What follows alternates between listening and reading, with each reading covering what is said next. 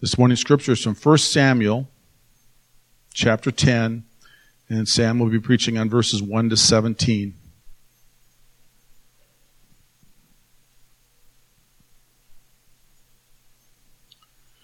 Starting in verse 1 of Samuel chapter 10. Then Samuel took a flask of oil and poured it on his head and kissed him and said, Has not the Lord anointed you to be prince over his people Israel? And you shall reign over the people of the Lord, and you will save them from the hand of their surrounding enemies. And this shall be a sign to you that the Lord has anointed you to be prince over his heritage. When you depart from me today, you will meet 2 men by Rachel's tomb in the territory of Benjamin at Zelzah, and they will say to you, The donkeys that you went to seek are found, and now your father has ceased to care about the donkeys and is anxious about you, saying, What shall I do about my son? Then you shall go on from there further and come to the oak of Tabor. 3 men are going up to God at Bethel will meet you there, one carrying 3 young goats, another carrying 3 loaves of bread, and another carrying a skin of wine. And they will greet you and give you 2 loaves of bread, which you shall accept from their hand. After this you shall come to Gibeath Elohim, where there is a garrison of the Philistines. And there, as soon as you come to the city, you will meet a group of prophets coming down from the high place with harp, tambourine, flute, and lyre before them, prophesying. Then the Spirit of the Lord will rush upon you, and you will prophesy with them and be turned into another man. Now when these signs meet you, do what your hand finds to do, for God is with you. Then go down before me to Gilgal, and behold, I am coming down to you to offer burnt offerings and to sacrifice peace offerings. 7 days you shall wait until I come to you and show you what you shall do. When he turned his back to leave Samuel, God gave him another heart, and all these signs came to pass that day. When they came to Gibeah, behold, a group of prophets met him, and the Spirit of God rushed upon him, and he prophesied among them. And when all who knew him previously saw how he prophesied with the prophets, the people said to one another, What has come over the son of Kish? Is Saul also among the prophets? And a man of the place answered, And who is their father? Therefore it became a proverb, Is Saul also among the prophets? When he had finished prophesying, he came to the high place. Saul's uncle said to him and to his servant, Where did you go? And he said, To seek the donkeys. And when we saw they were not to be found, we went to Samuel. And Samuel's uncle said, Please tell me what Samuel said to you. And Saul said to his uncle, He told us plainly that the donkeys had been found. But about the matter of the kingdom of which Saul had spoken, he did not tell him anything. Now Samuel called the people together to the Lord at Mizpah. Let's pray. Father, I just come before you now and ask that your Spirit would enlighten our eyes to see wonderful things in your word, to see your character, to see how you work, to see how you are the King of Kings. Lord, I pray that this word would not just be interesting to us, but that it would change us. For that's your will, that your word changes your people. So Lord, I pray that would be the case for us this morning. Pray this in Jesus' name. Amen.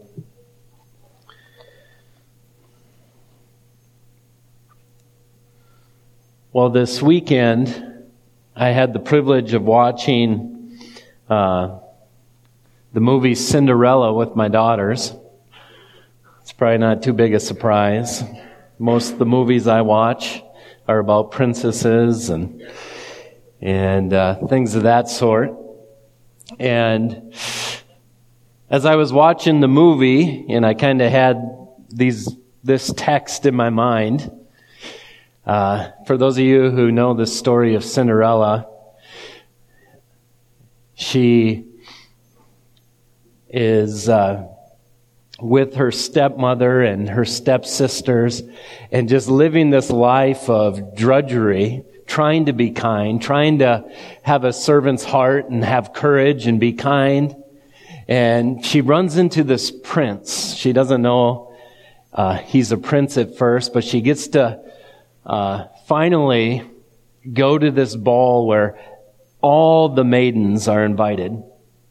And this video, or this movie, was shot in England, and you just have these amazing castles and this view of these kingdoms and all the pomp and circumstance that comes with a king and with a prince.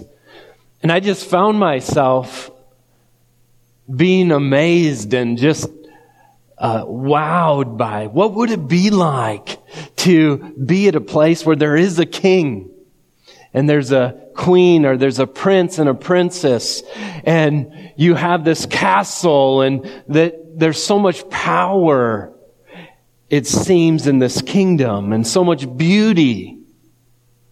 And I found myself really being drawn into that. And at the same time, here the prince is talking to the king who is dying.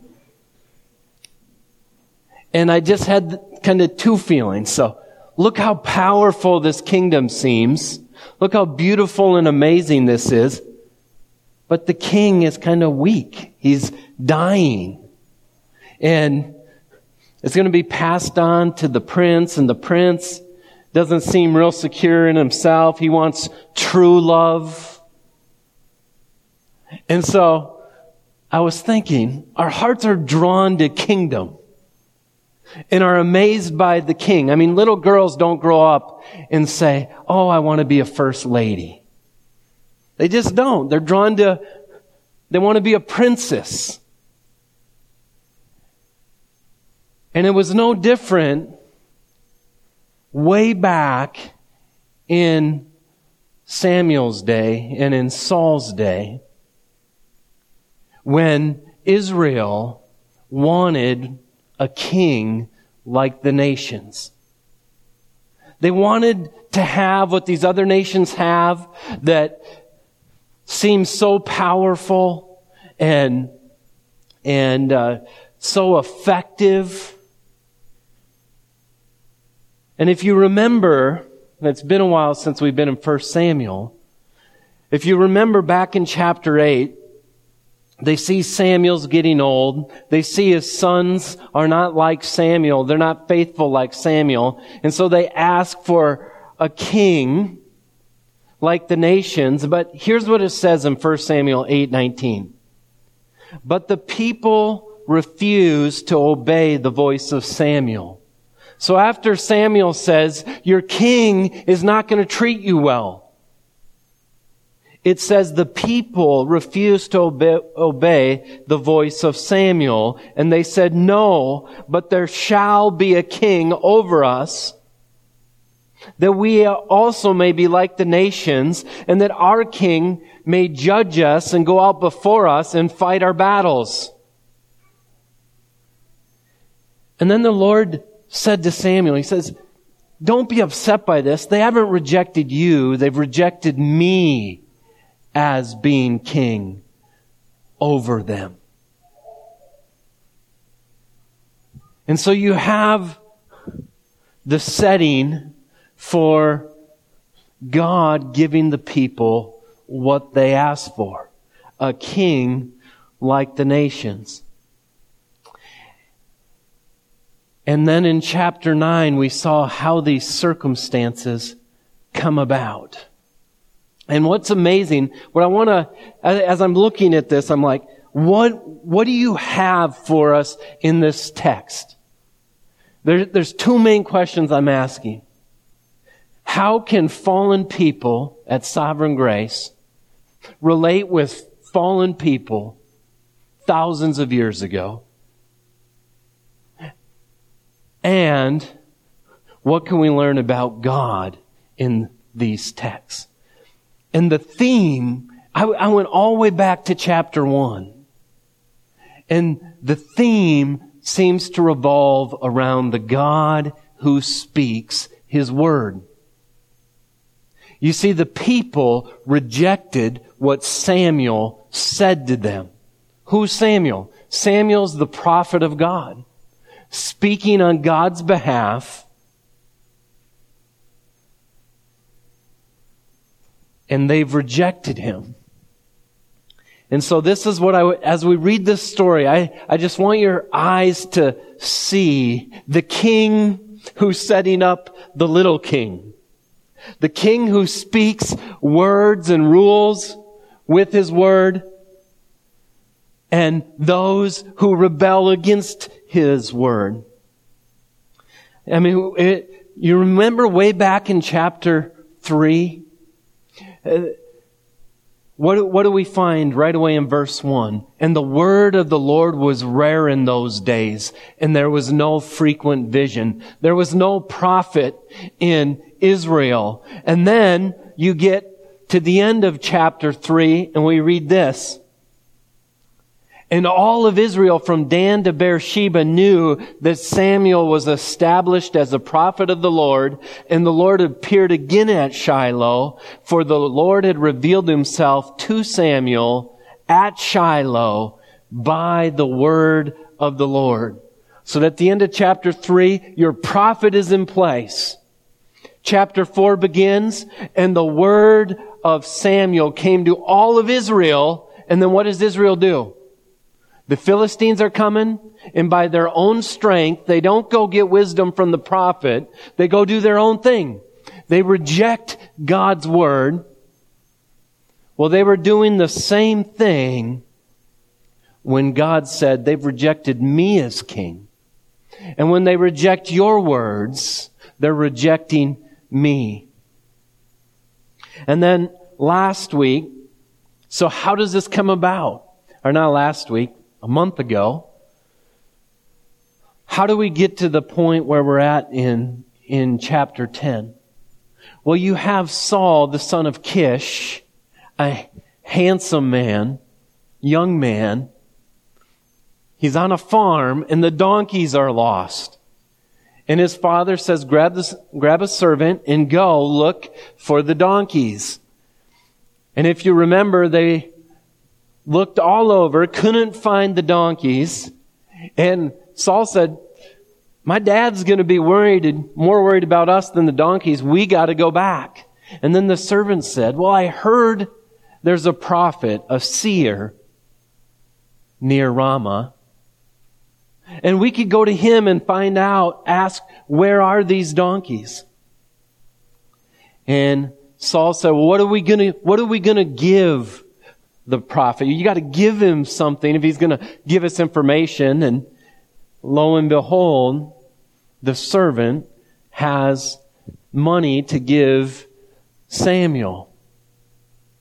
And if you remember, the Lord appeared to Samuel the day before and said, tomorrow you're going to meet Saul, and he's the one who's going to save my people from their enemies.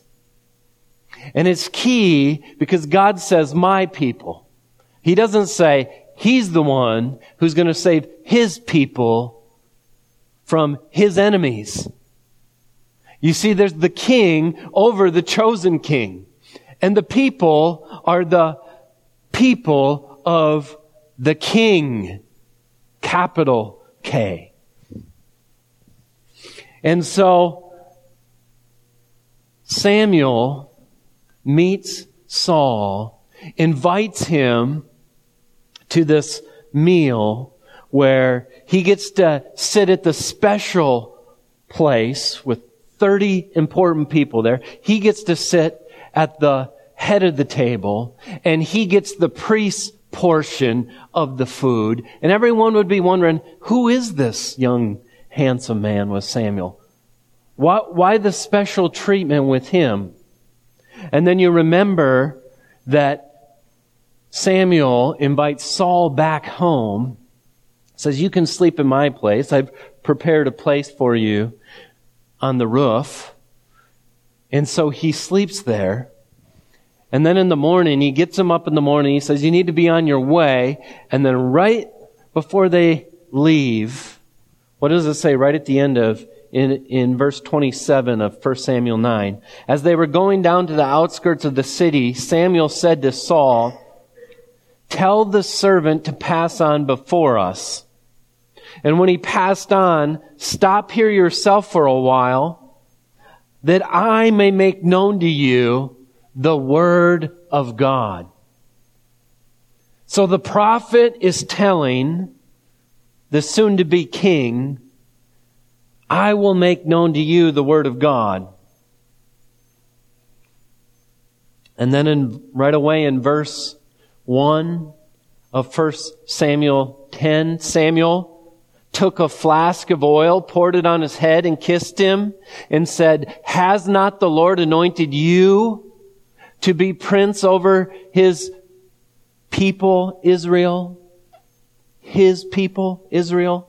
You shall reign over the people of the Lord, and you'll save them from the hand of their surrounding enemies. And this shall be a sign to you that the Lord has anointed you to be prince over his heritage. So here's what's going on. The prophet tells Saul, you're the one whom the Lord has chosen to protect the heritage of the Lord and to protect them from their enemies. You're the one that's chosen.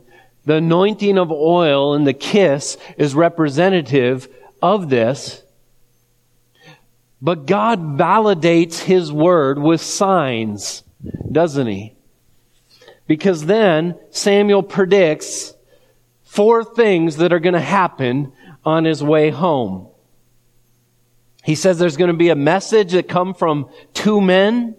These 2 men will tell you that the donkeys have been found and that your father is worried about you. So when you go, Saul, and you begin to wonder, will the word of the Lord come true? This is going to happen. And then he says, 3 men will come and give you their food. 3 men will offer Saul 2 loaves of bread. You know, it's not like a general prophecy. It's detailed that 3 men, they'll be carrying this food and they're going to give you 2 loaves of bread. And then he says, after that, there will be some prophets coming, and there will be, in front of them, there will be those with tambourines and the lyre and the harp. There'll be playing music, and behind them, the prophets will be prophesying.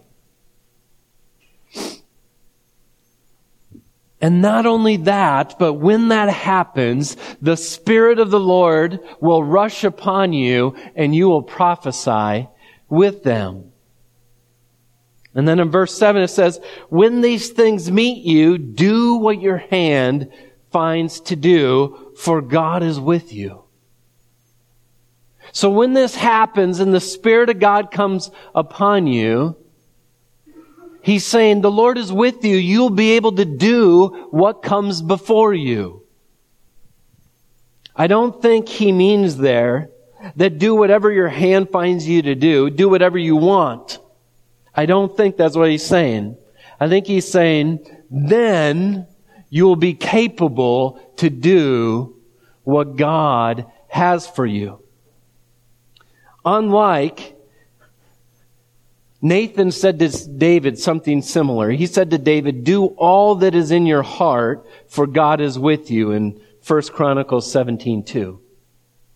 And I think that's a little different. He's not telling Saul, do whatever's in your heart, because we find out as we read on, although the Spirit of God is with him and has made him capable to do the Lord's work with His people, there isn't a true conversion.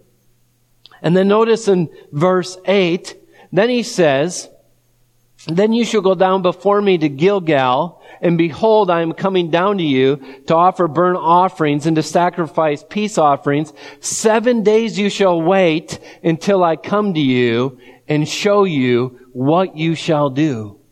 So he says the Spirit of God's coming upon you, but you need to wait for the prophet to come and tell you what to do.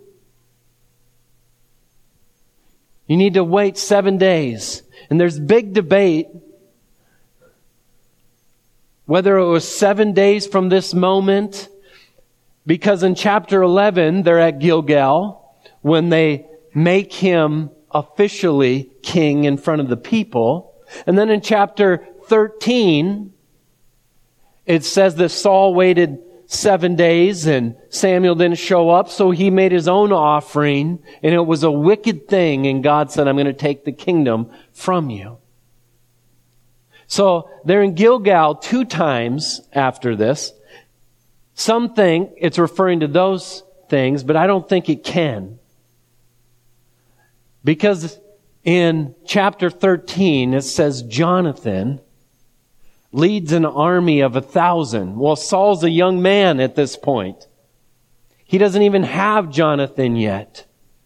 So I think it's most likely he's saying 7 days from now, I'll meet you and I'll tell you what to do next.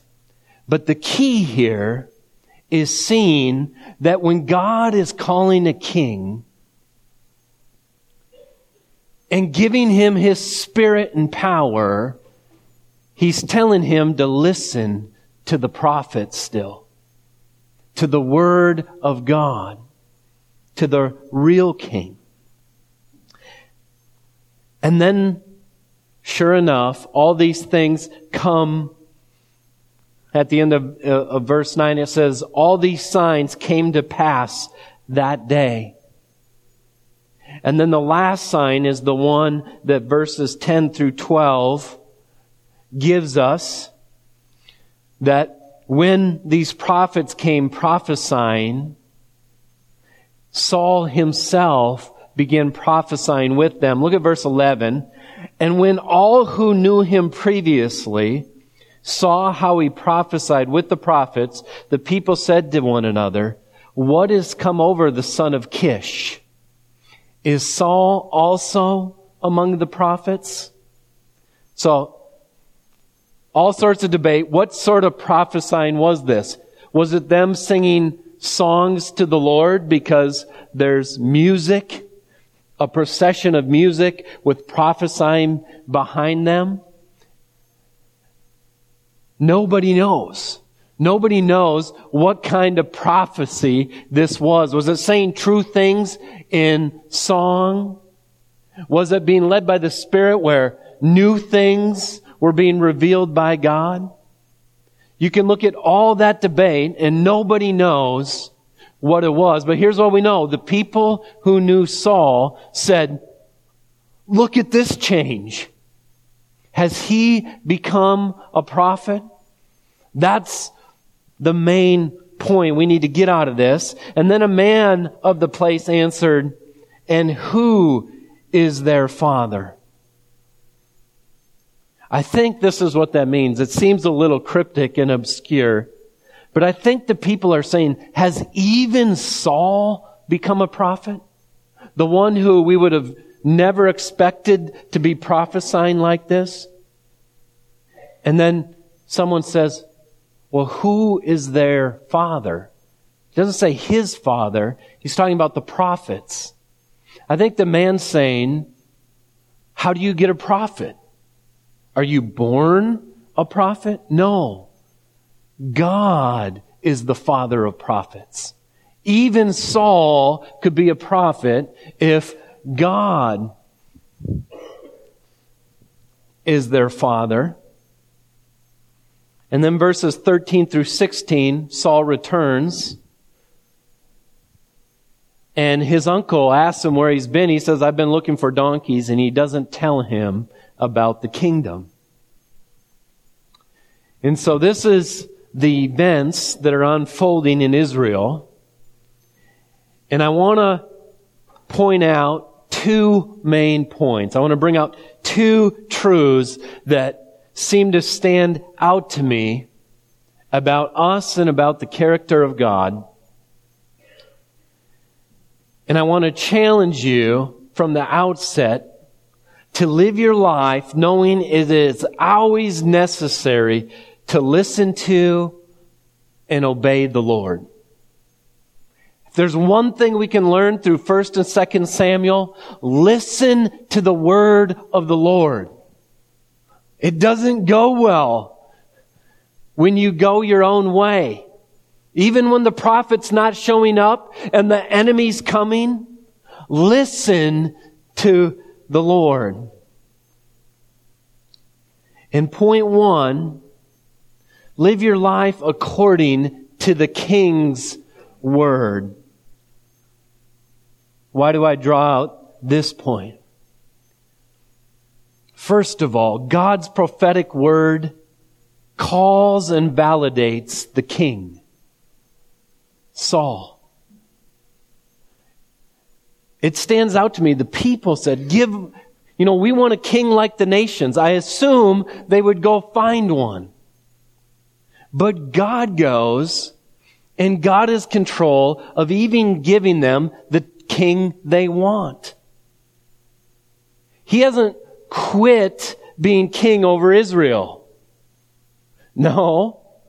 He is very much organizing every detail so that Saul becomes king.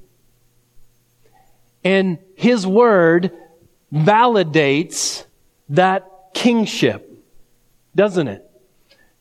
Because when he prophesied the 4 things that'll happen that day, it is by his word this new monarchy in Israel is established. And then, notice that it is according to God's word that the Spirit is given to the king. It was prophesied, Saul, here's what's going to happen. You're not all of a sudden going to get all the skills to be king of Israel. The Spirit of God is going to come upon you. Now, I don't think when we read that he was turned into another man. Look at verse 6. Then the Spirit of the Lord will rush upon you and will prophesy with them and be turned into another man. I don't think this is a spiritual conversion in the sense of Saul being saved. Why is that? Because just not very long later in chapter 16, verse 14, we read that the Spirit of the Lord departed from Saul, and a harmful spirit of the Lord tormented him. And then in chapter 18, verse 10, we read that a harmful spirit of God rushed upon Saul, and then he tried to spear David. And then in verse 12 there it says, Saul was afraid of David because the Lord was with him, but it departed from Saul. So I think what is pointing out, he became a new man and that God was with him. The Spirit of God was with Saul.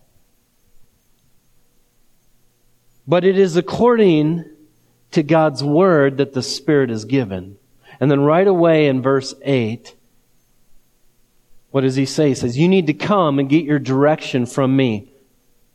Here's the point I want to point out. You can't separate the Spirit of God, the power of the Spirit, from the Word of God. You can't separate the two. They live together.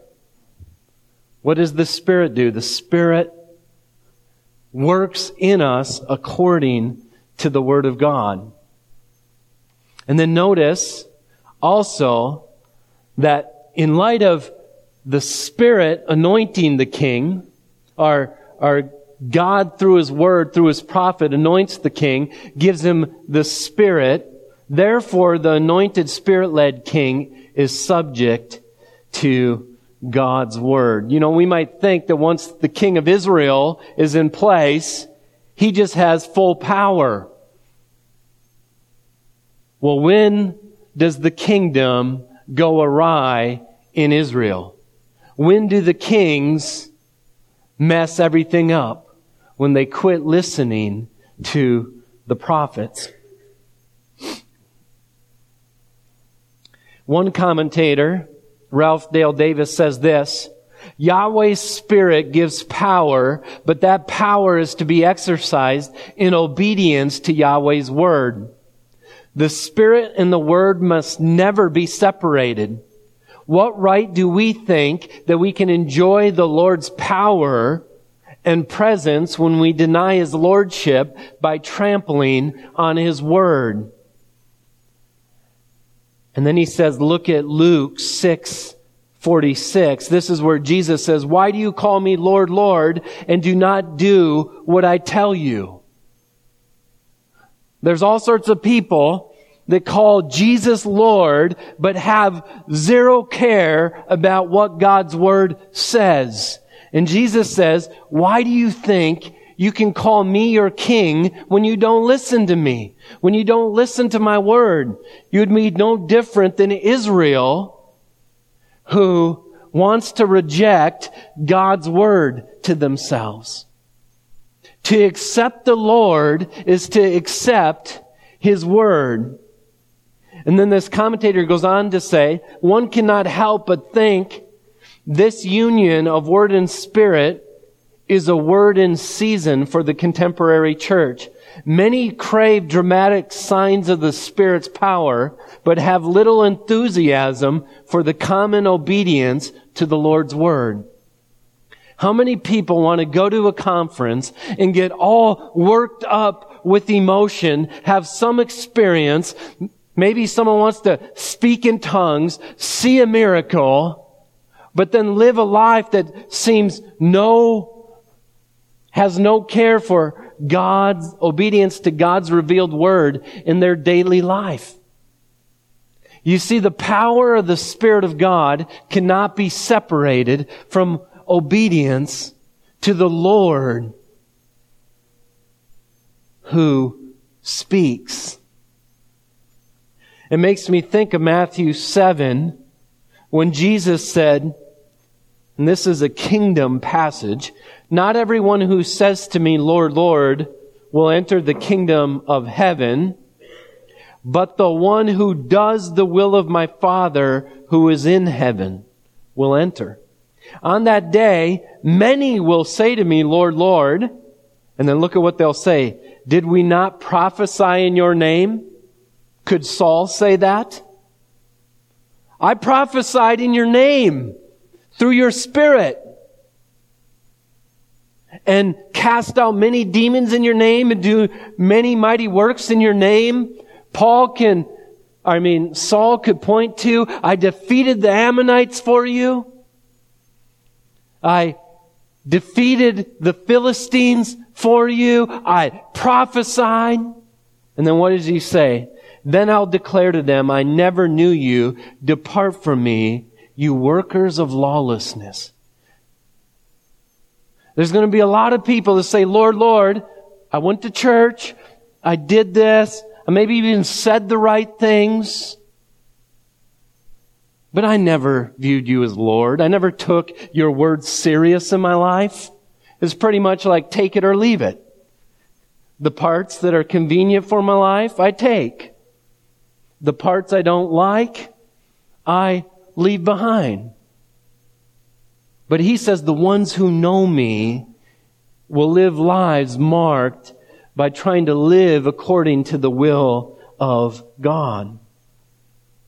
And I was just amazed as I did a word search, trying to see how king and word, God's word were side by side. And there was tons of verses I could show you. Psalm 138:4. I'm just going to show you a couple here.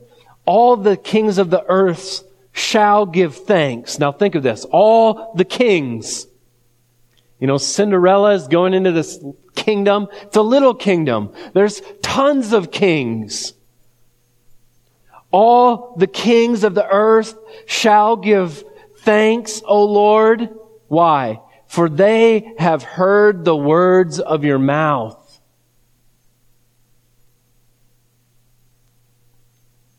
And then Psalm 33. If you have your Bibles, turn here with me. Psalm 33, verse 8. Psalm 33, verse 8. The psalmist says, "Let all the earth fear the Lord. Let all the inhabitants of the world stand in awe of Him." Why? Why ought all the earth to stand in awe of the Lord? Verse 9, "For He spoke, and it came to be. He commanded, and it stood firm. The Lord brings the counsel of the nations to nothing. All the plans of the kings," imagine this, all the counsel of the nations, the most brilliant kings, the most brilliant presidents, the most brilliant people of the earth, that counsel will be like nothing compared to the Lord who speaks and it stands. What does it say of the Lord's counsel? The Lord's counsel stands forever.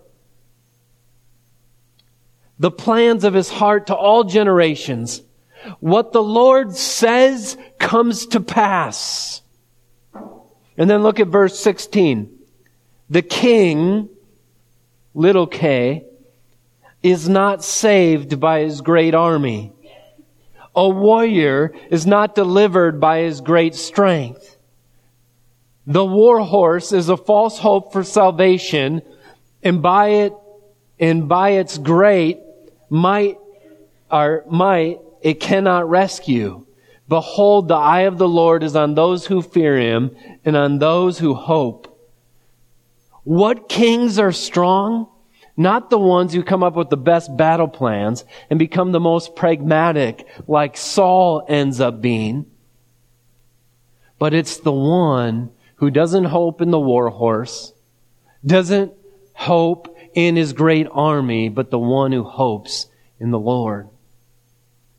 When Goliath is standing on the other side of the mountain, and Saul, the biggest man in Israel, no one is taller than him, and that giant keeps mocking Israel, and Saul stays put. And then little tiny David comes along. He can't even fit in Saul's armor because Saul is so big. Well, what's the difference? One man hopes in the Lord, and the other man is looking at how big the giant is. Isn't this a pathetic moment in Saul's kingship? Yeah, let me take this armor off and put it on this little guy. We'll see if he gets destroyed. It's just like, what a pathetic king. But the reason why the earth ought to tremble and stand in awe is because the Lord speaks and it comes to pass. If this is true,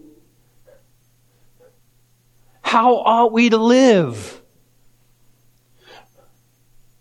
If we know that God is the king over all kings, what effect should this have on our life? How many Christians tremble over the future of America as they're looking at election polls? As if that's where your hope lies. It doesn't lie there. You think God's word isn't going to come true? His promises aren't going to stand strong for His people? Presidents, dictators, and kings are all under the Lord. And the Lord's counsel will stand. If you don't believe me, I don't have time to read it all. Read Psalm 2. I'll read the beginning because it's such a good taunt. Why do the nations rage and the people plot in vain? And the kings of the earth set themselves, and the rulers take counsel together against the Lord and against His anointed, saying, so they get together, they have a council, and the whole world is saying something. They have words. Let us burst their bonds apart and cast away their cords from us. This God who has cords on us, let us burst them. And He who sits in the heavens, He doesn't even have to stand for battle. They set themselves against the king. They're ready. They've taken counsel. And the king who sits in heaven laughs, and the Lord holds them in derision. Then He will speak to them in His wrath and terrify them with His fury, saying, as for me, I have set my king on Zion, my holy hill, which is obviously a prophecy to Jesus Christ set on a hill in Jerusalem.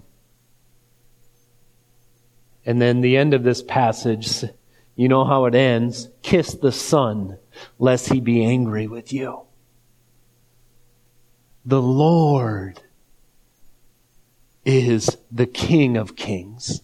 He's put His king on His throne.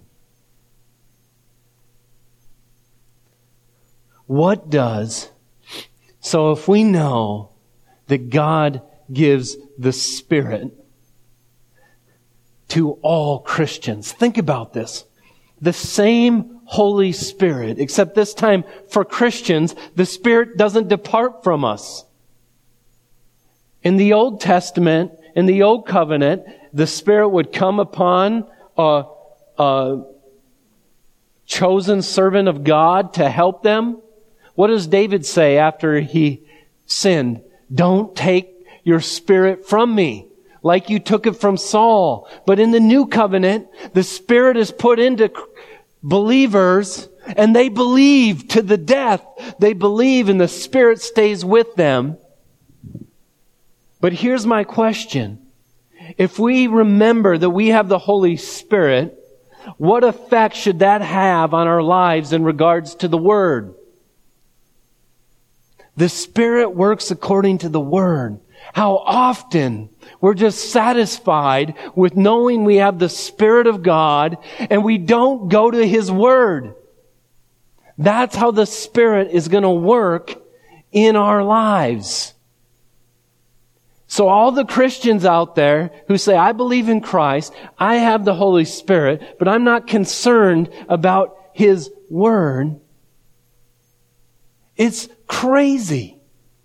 It's just as crazy as Saul having the power of the Spirit in his life and not listening to the prophet. Listening to the Word of God, recognizing that God's Word is life. You realize that? That's how you are created. That's how you are saved. The Word became flesh. It's by the power of the gospel. This is what Paul says, right? I'm not ashamed of the gospel, for it is the power of God unto salvation. I'm going to keep preaching the Word, Paul says. In that is life, so that dead souls can live. It's the start of a new year. There's Bible reading plans, I believe, on the back table. If you haven't been in the Word, remember, it's the only thing that stands. The Holy Spirit's job leads us according to His Word. I just challenge you. It's a good time to get into the Word.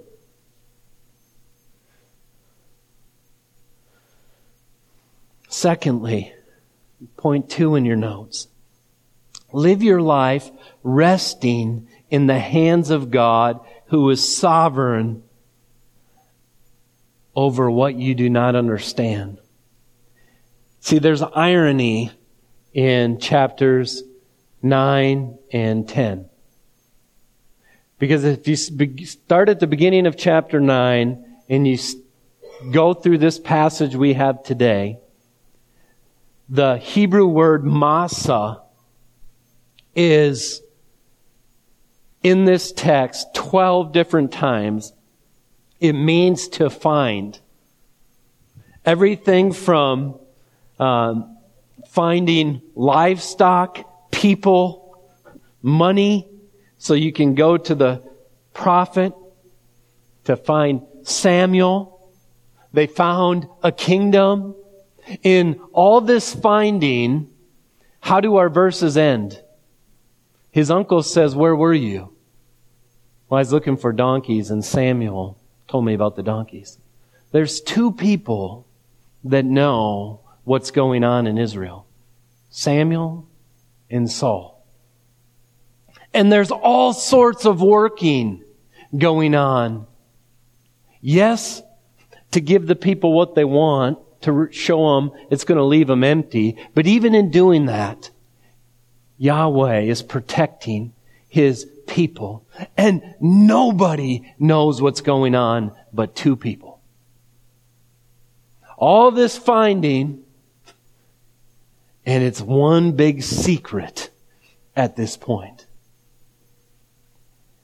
And you and I can easily feel like, I have no idea, God, what you're doing in my life.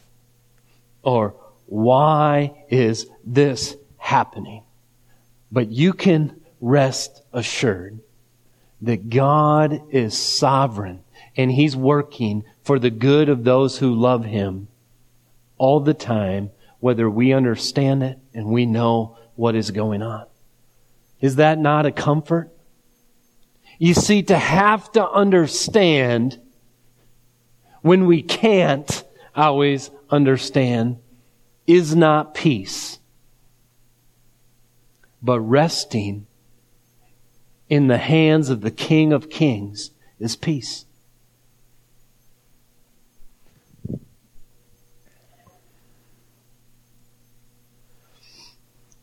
And so I ask the question, how does remembering that God is working even for you when you don't understand affect your life? That's something to think through when you leave here today. What makes you think you'll be able to see what God is all doing in good times and bad times? Because right away in chapter 1 of 1 Samuel, it said the Lord caused Hannah to be barren. Difficult thing in her life, but it said the Lord had caused it. And little did we know that from Hannah was going to come the prophet that would speak the word of God, that would set up the monarchy, that would one day lead to Christ the King. This is how the Lord works. And so I want to leave you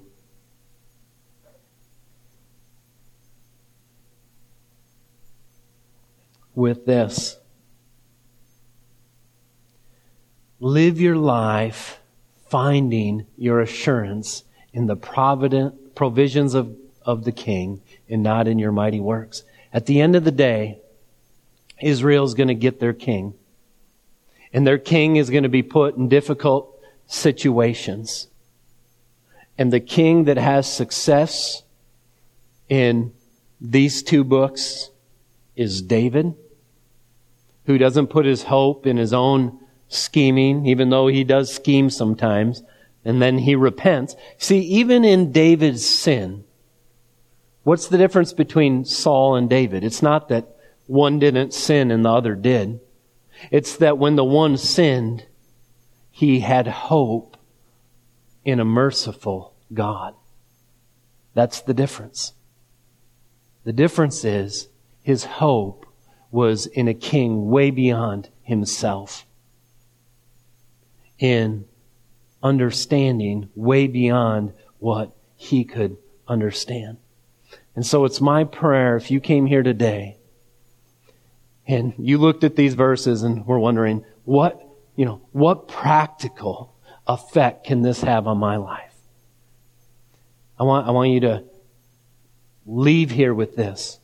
If the King, who is given the Spirit of God, needed to listen to the Word of God, how much more do we need to put all of our hope in the Lord who speaks His truth to us? And the main truth He speaks is that we cannot save ourselves, that we need a Savior, and that He sent that Savior in the person of Christ. Way back in the garden, when Adam and Eve sinned, God spoke a word to Satan. He said, that from the womb of the woman, from the seed of the woman, the serpent's head will be crushed. We have a word right from the beginning that there's going to be one who comes, who reverses the curse, who brings about salvation so that we may be saved. And that word was speaking of Christ. Father, I pray that this morning we would have seen that You are our only hope, that we must live our lives, as Jesus said, man doesn't live by bread alone, but by every word that comes from the mouth of God. Our very life comes from Your word. The church was birthed out from the word of the gospel, from Christ Himself. Lord, I pray that we would not be so proud that we consider that we might be more wise than Your revealed word to us. Lord, I pray this in Jesus' name. Amen.